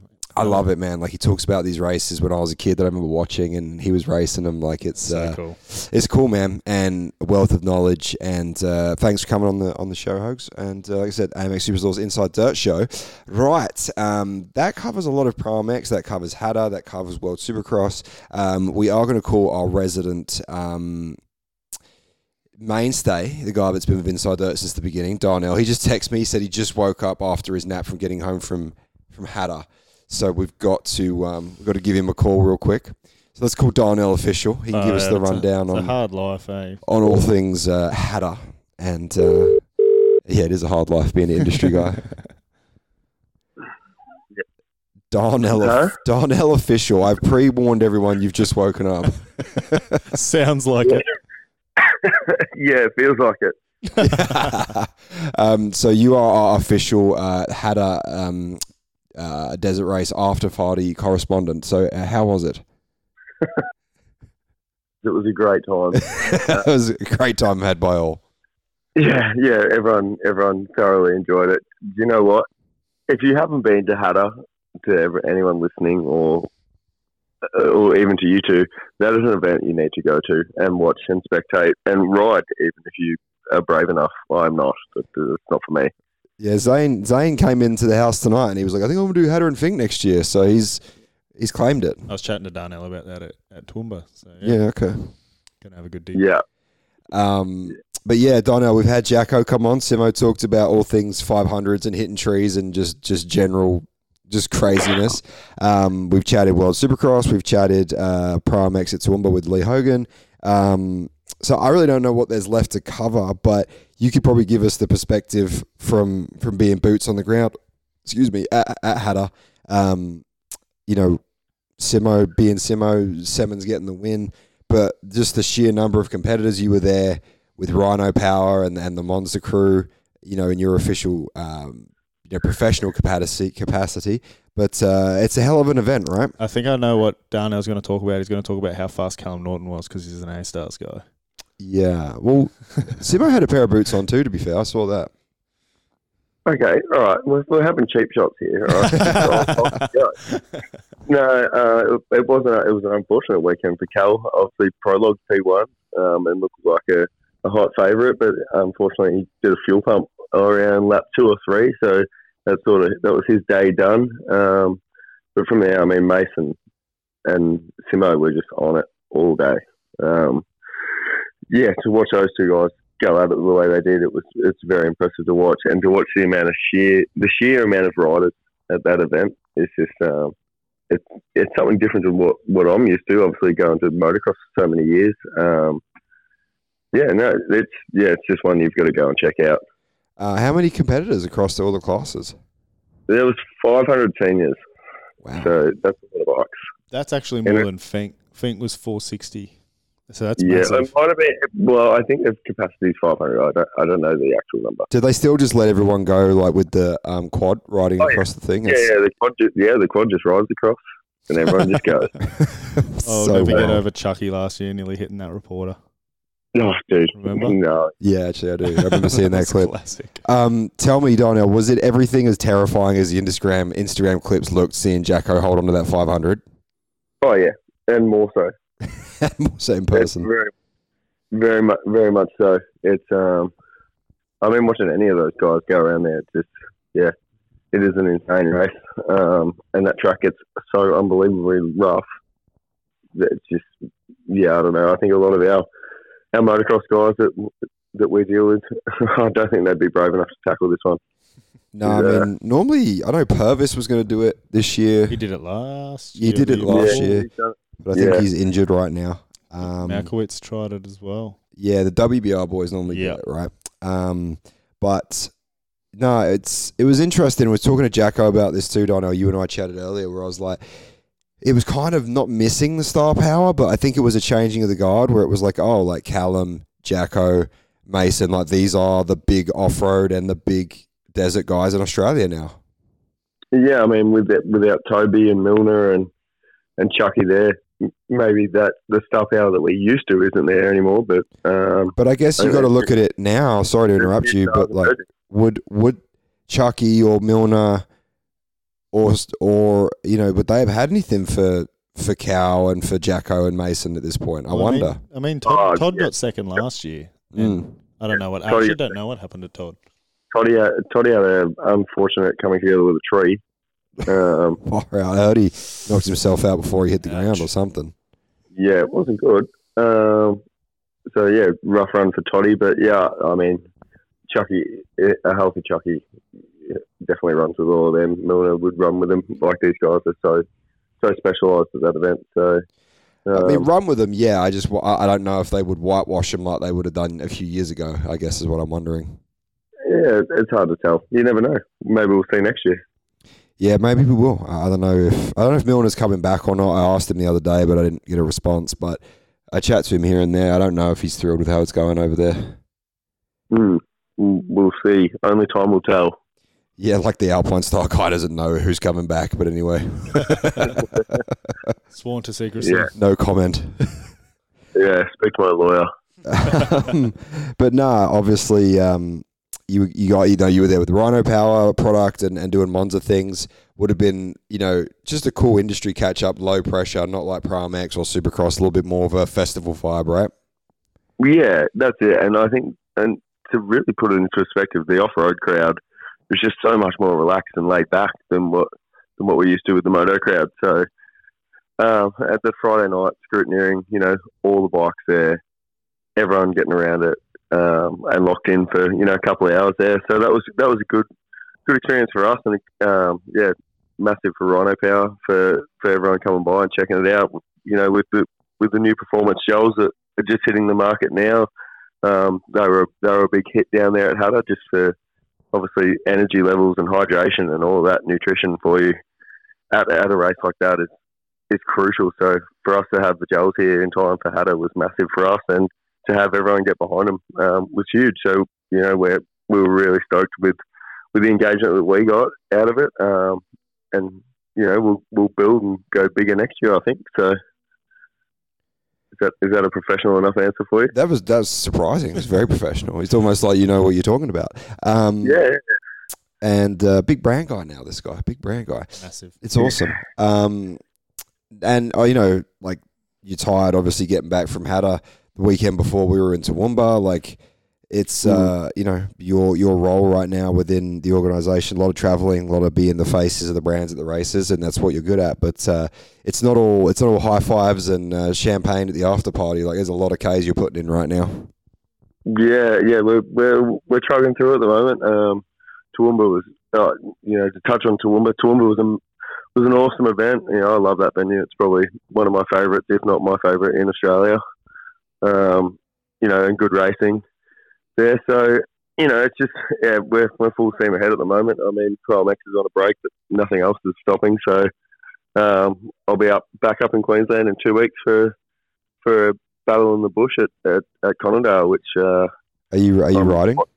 I am riding. I am riding a YZ 250F or a YZ 125. I've not been instructed on what I'll be riding yet. But wait, what is this a team event? What is this Battle in the Bush thing? This is a team event. It's a 3-hour relay or basically a 3-hour team race. Whose team are you on? So I've got 2 of our sales reps. Tamara Gray, who's a 15-time Queensland champion and was the captain of our team last year.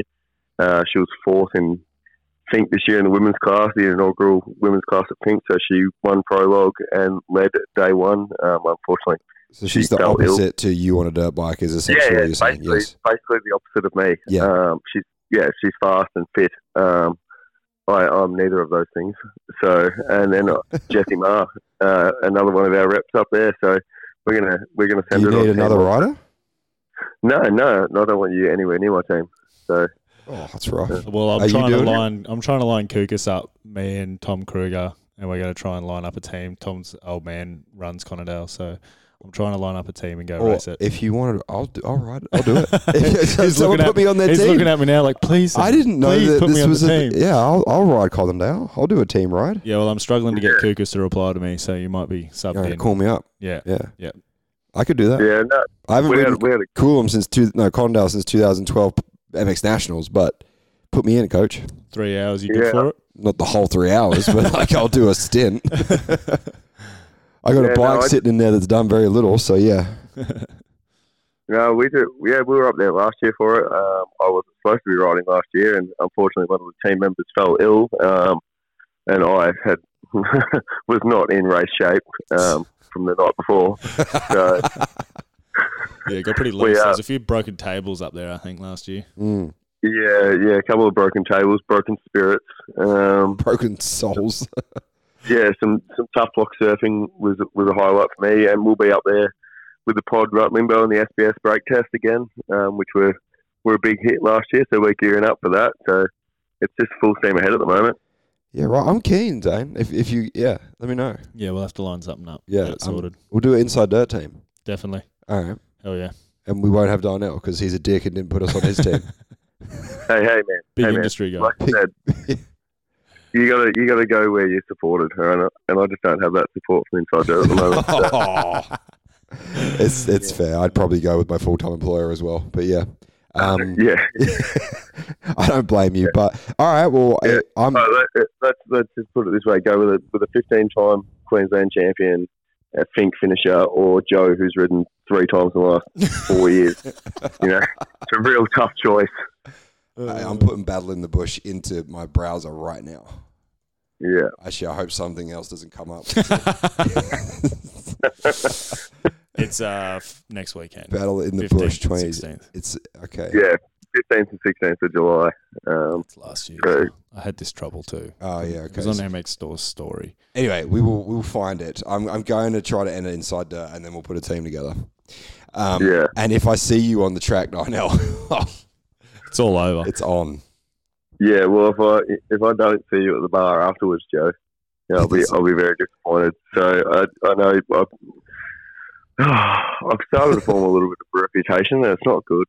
So you got to back that thing up, man. Yeah. Hey, look, man. Some people are good at riding dirt bikes. I'm good at after parties. So can't be good at everything, eh? Yeah, it goes hand in hand. Yeah. Mind you, I will have to say, my housemate Empire Cowies, Will Price, has just rolled in home after taking out second in the 250 class yesterday at Hattah, and yeah, what a ride with Willie there. He's got a fast house, ain't it? He's got Will Price and Jesse. So he's got a factory mechanic and a factory rider as housemates, and then there's Darnell. Yeah, it's the big industry guy. What a house! Oh yeah, it's like something straight out of Southern California. Yeah, Southern Pakenham.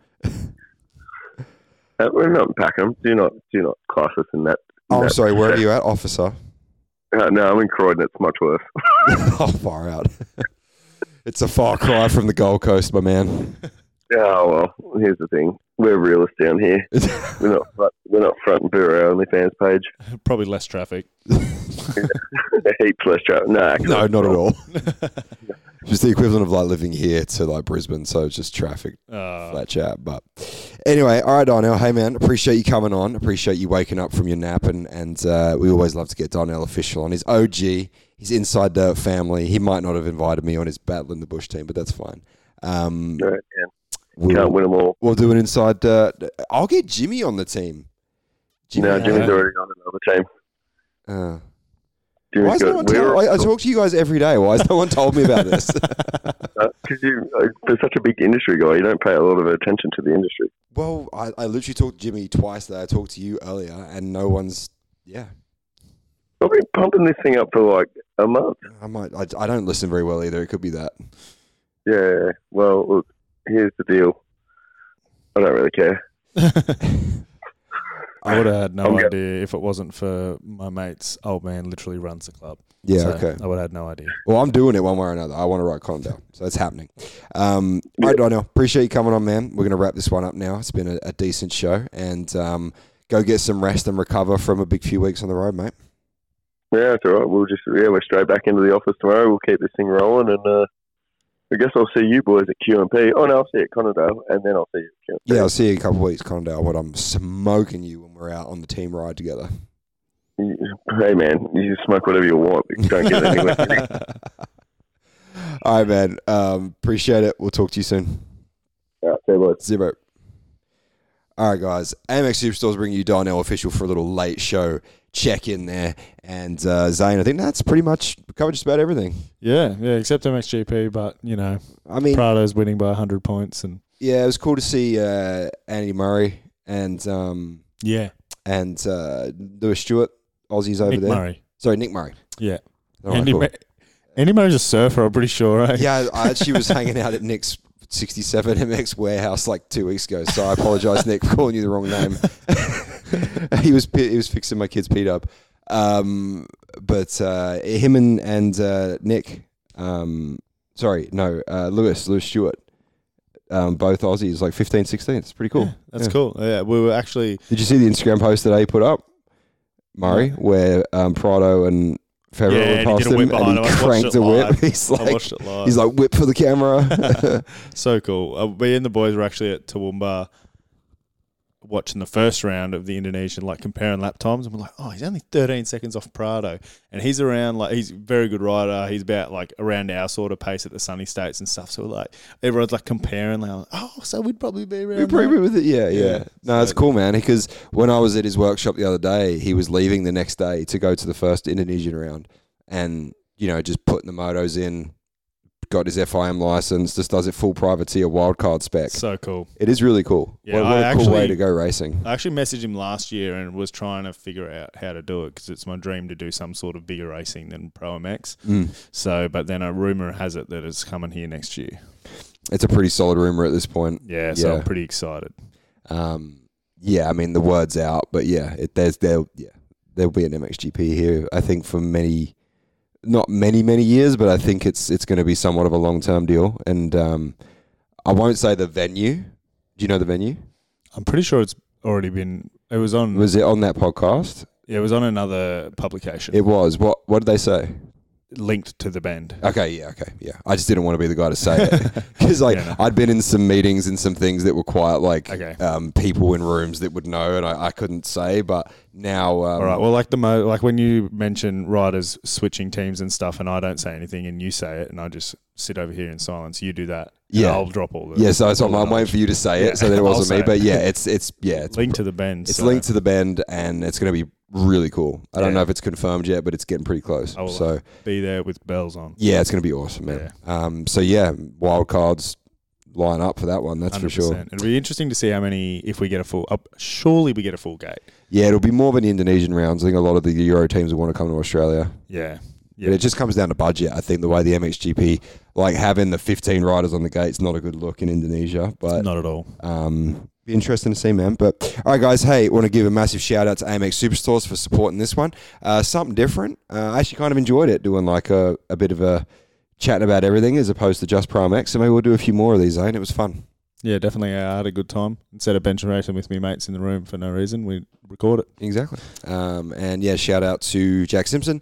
On his Hattah success. Shout out to Lee Hogan for coming on Chatting ProMX. Shout out to Darnell Official. And of course, shout out to you guys for listening. And AMX Superstores for supporting what is usually the ProMX review show. And tonight was the Inside Dirt show. So thanks for coming in, Zane. Appreciate it, man. No worries, mate. Thanks for having me. And we will catch up with you guys before QMP in a few weeks for round 7 of ProMX. So much love to everyone for listening. We appreciate you guys supporting the platform. And we will be back soon. Thank you.